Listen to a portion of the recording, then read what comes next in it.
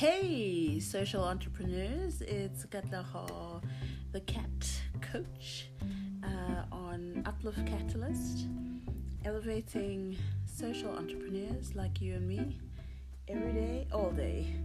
And let's talk about fear and what that means for us as entrepreneurs out there in the streets. Shout out a quack quack. If you know what that means, if you remember Q's Juke Joint, that's the album, and there was a song on that album by Tone Lock, and literally that's how he started. If you know that, if you could find that somewhere in your collection, you're my kind of people. Let's get this started.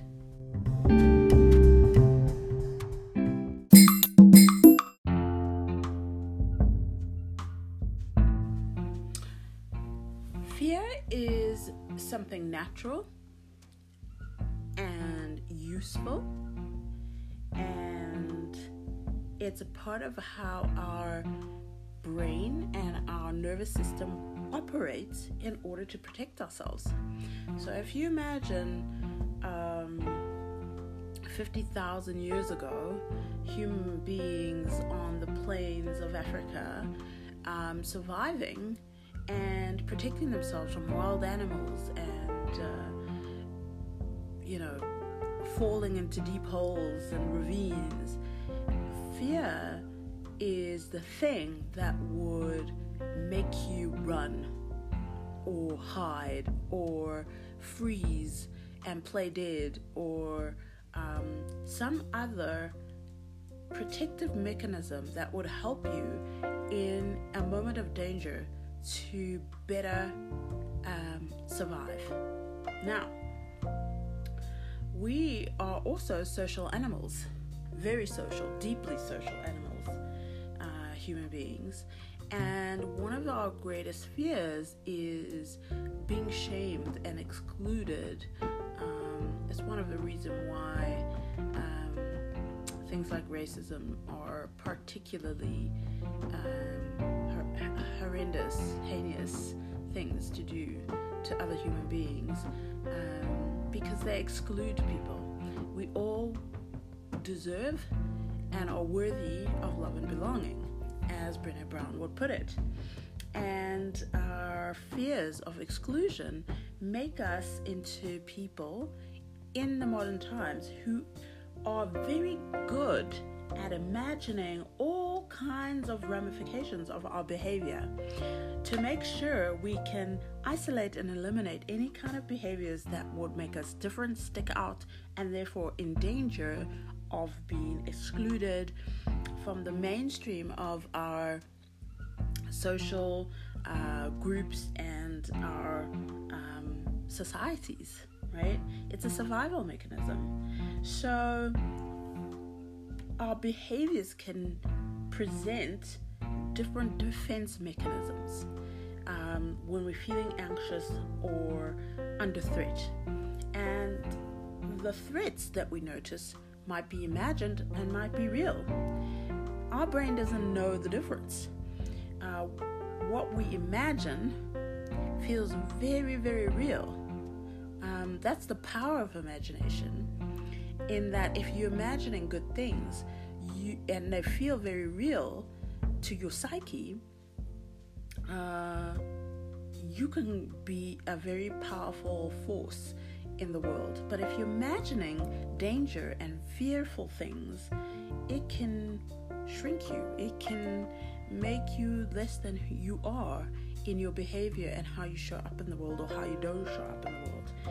I think, I've heard Marianne Williamson, when she was interviewed by Oprah, say she doesn't understand, compared to all her other work, why her paragraph in her book, A Return to Love, Our Greatest Fear is Not That We're Inadequate, is as popular as it is around the world, and in particular South Africa, because for many years it was believed that it was something Nelson Mandela said, but actually he was quoting Marianne Williamson.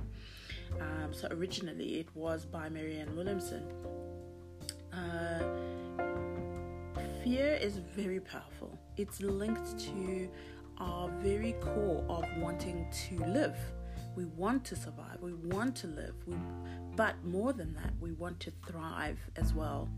And often fear, social fears, and sticking to social norms and managing our anxiety rather than stepping out of the mainstream can create a false sense of security that holds us back. So fear, showing up as defense mechanisms, can show up as procrastination, not getting started, not getting going, even though you have wonderful ideas, and it keeps you safe counterintuitively, because if you're not creating, there's nothing anyone can criticize about you. Perfectionism is similar, for the same reason. If you put it off, even though it has to be done, maybe your boss is expecting it or there's a deadline, if you put it off, you put off the misery of impending criticism, and it's a false sense of security, obviously. But we do these things, we're compelled by them for as long as we aren't noticing our preferred way of dealing with fear and anxiety. You can become paralyzed, you can become indecisive, seeking more and more info before making decisions, seeking reassurance, seeking other people to give us the okay and the thumbs up before making decisions. We can consider risks without looking at opportunity as well, and be very risk averse. You can imagine how that doesn't really mix with being an entrepreneur in 2020. It also doesn't mix with being a social entrepreneur in the next decade, a decade full of opportunity. Fear makes us want to run and hide, avoid newness, stick to what we know, and react impulsively, and feel threatened by other people's success.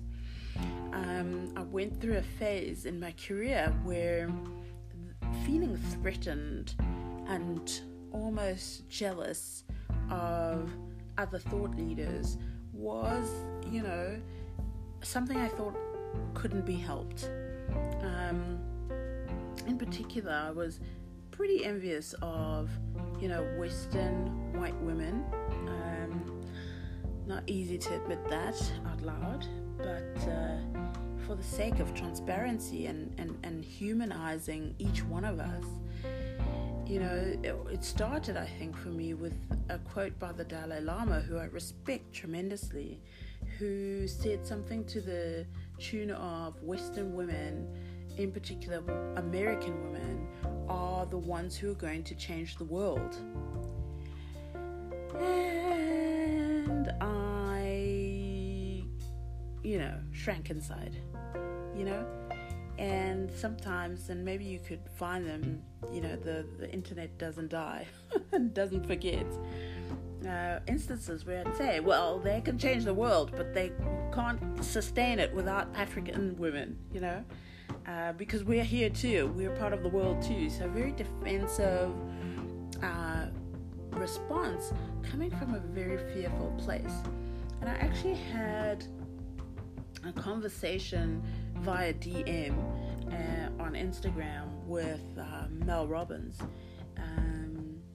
saying, I'm jealous of you. She doesn't have the master's degree that I have, from the background that I have. She doesn't have coach training, yet she's making such great inroads in the world as a thought leader in my field. And she was over drinking, she was down and out, depressed, had lost a big job, and had to pick herself up. If any of you know Mel Robbins, how she picked herself up and she wrote a book and got it published, and her big solution was for people to, get themselves to do the difficult things, get themselves past self-criticism and past fear, using her 5-4-3-2-1 5-second rule. When you get up in the morning, or when you reach an edge of doing something unfamiliar, or doing something that hasn't habituated yet, to just get through the discomfort. And that, with a lot of work, I have to add, leading up to that, made her a huge star in the personal development world. And I had to do the work by Byron Katie. I highly recommend it to you, because I could feel myself shrink inside, and that is a signal that I am not being in my power. I'm not picking up my power. And through working and doing the inner work, using in particular this tool by Byron Katie, I worked on my mindset to shift from fearfulness and anxiety that I wasn't doing enough, that there wasn't enough space for me, and that certain people in the world get all the breaks. I really had to work through a lot of my own fearful thoughts, shortage mindset, and feeling like if this woman wins, there's less for me, there's less chance for me. If this woman gets a book deal and it's easy for her, it's harder for me. I had to work through those things because they were making me fearful. And you cannot create and be purpose-driven and focused on your mission. I could not focus on my own mission and create from a place of power because I was distracted, basically. I was ruminating negatively, and these things have a way of getting a life of their own, and you think it's a small pet peeve, but actually it grows in your heart and creates this dark zone, this desert zone of feeling like you don't measure up. So I wanted you to investigate some of the tools that I mentioned, in particular by Byron Katie's The Work, so powerful. Try out Mel Robbins' Ignition tool, which is her 5-second rule, and some of her others, which are fantastic. Check her out on Instagram. She is prolific and powerful. And let me know how it impacts you and your sense of being able to be on mission and be locked in, focused on your positive impact in the world.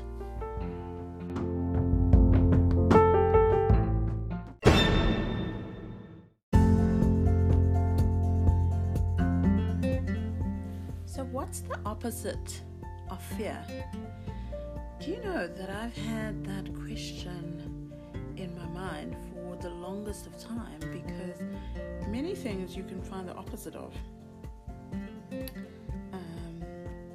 The opposite of fear, some people will say, is love. And if you define love as deep acceptance and deep appreciation, that makes a lot of sense. But I also think that the opposite of fear is a collective of new world of work, new world of entrepreneurship skills, attitudes, and characteristics. And I have a list of, 2, 4, 5. I have a list of 10, which is a lot. And to some of you, maybe it sounds like an over focus on the positive. It's actually necessary. In the world where negativity sells, bad news travels fast, and tabloids and all kinds of other trashy media and trolls are making huge livings out of misery. we do have to emphasize the good and the positive and the uplifting.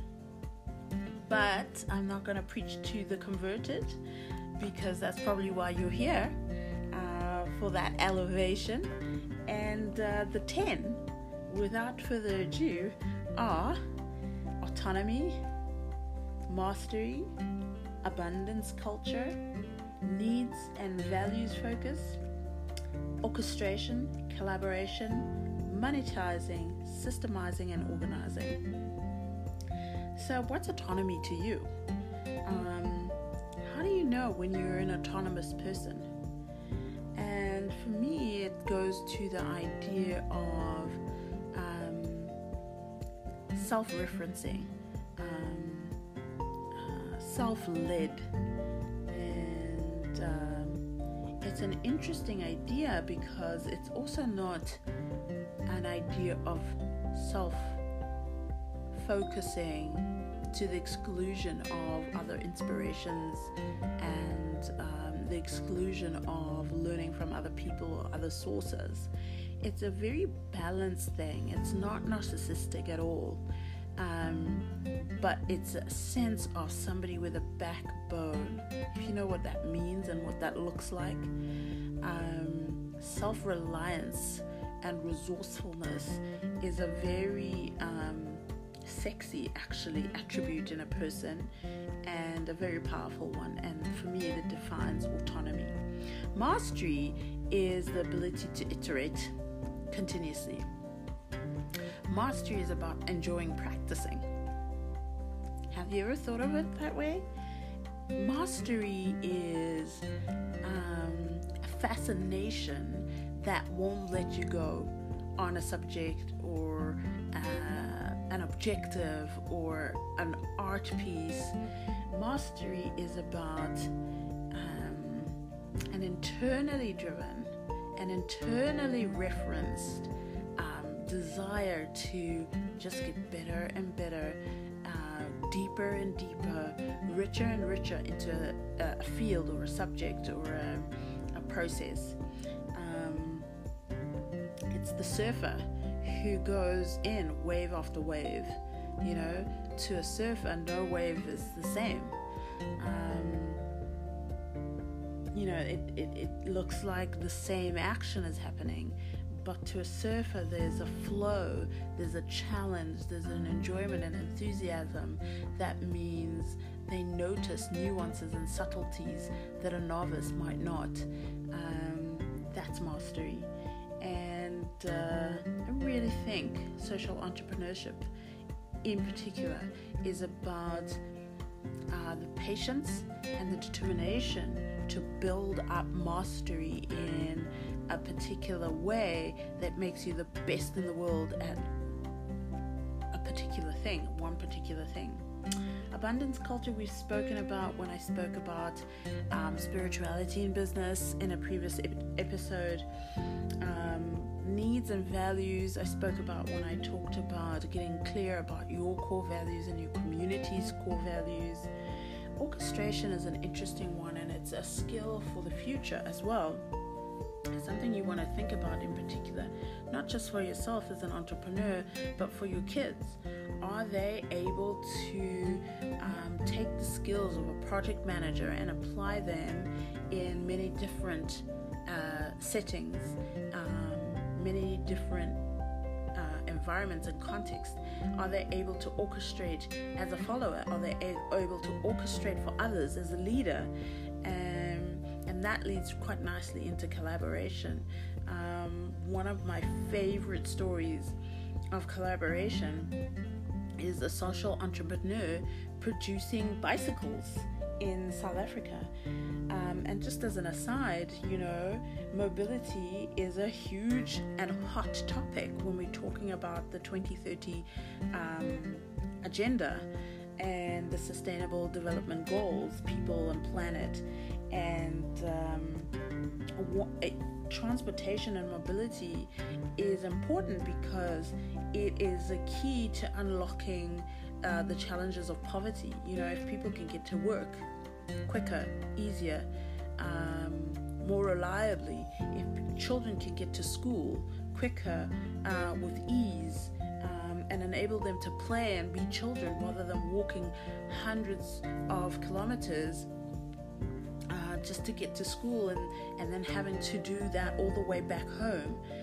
These are challenges we still have in our continent, and bicycles are an inexpensive and highly useful tool to overcome the social impacts of poverty and access to education and providing work even. Think about all the mechanics that would be needed if communities in rural South Africa had, hundreds of bikes for workers, for people who are in school.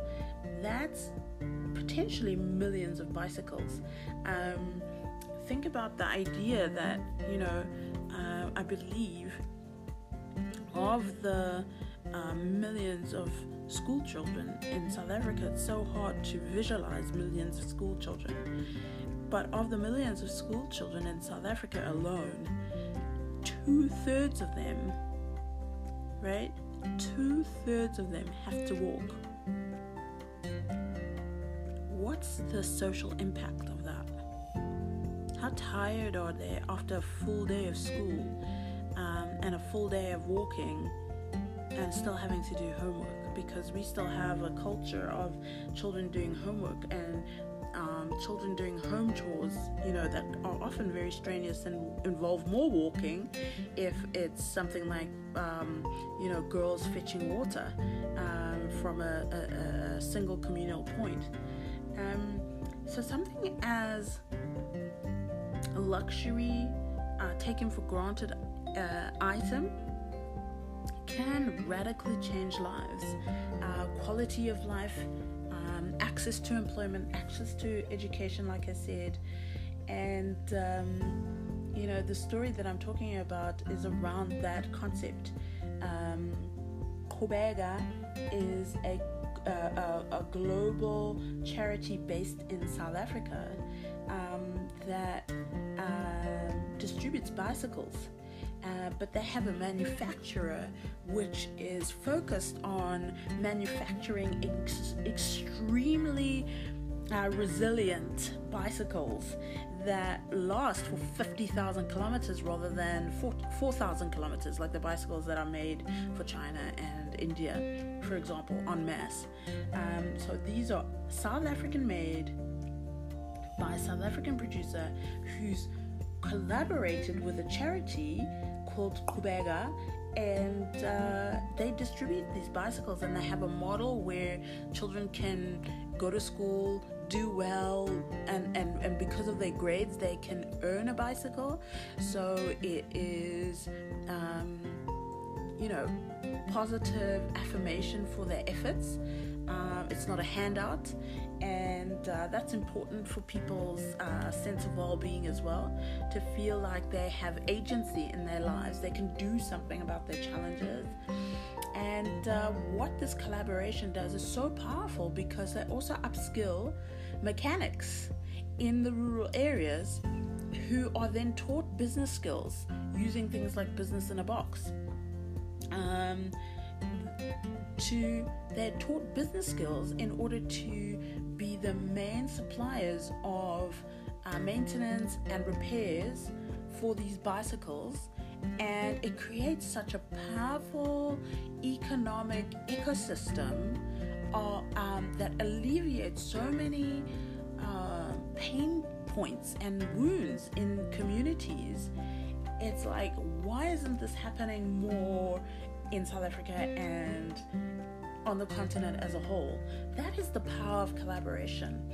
You start performing and having productivity on a huge stage rather than staying local and small.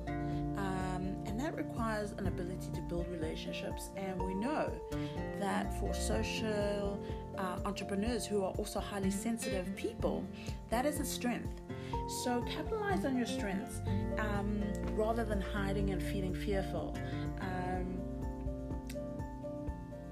Monetize things that seem like they should only be done by charities. You know, because of an entrepreneurial spirit, you can earn a fabulous living. And I mean that. I really mean fabulous. By monetizing generously something as simple as bicycles.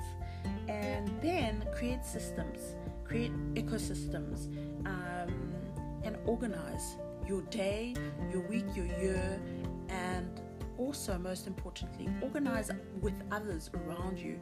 Many of you from your churches, from your youth clubs, know how to organize. You have these skills. Go out there and actually use them and believe in yourself enough to know that not only do you have these skills already to organize and monetize and permission, you have the invitation just from our communities having these challenges. You are invited to step up and meet those challenges and have a wonderful life for yourself and those that you impact positively. Know that I'm with you. Know that you're not alone. Know that there's amazing people out there like Kubega Bicycles doing amazing things in collaboration and in orchestration with other people who are just as enterprising as you.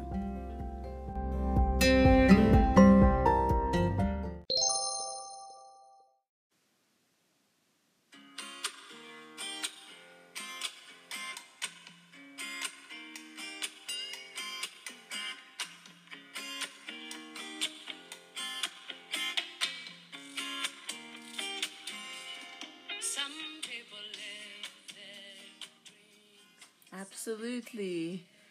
Zahara, some people live their dreams, and I hope you will be one of them. And this is Ogmandino saying, today I will laugh at the world. And for me, laughing at the world isn't this troll-like, mean attitude that we see out there. Laughing at the world is about being able to cultivate humor, laughter, a smile, kindness, compassion. Those too are skills for future entrepreneurs and social entrepreneurs. Being able to say, this too shall pass, and I'm going to be part of the solution by bringing excellence, specialists to people that you interact with, making them smile, laugh, and feel good. My friends, we are the ones we've been looking for.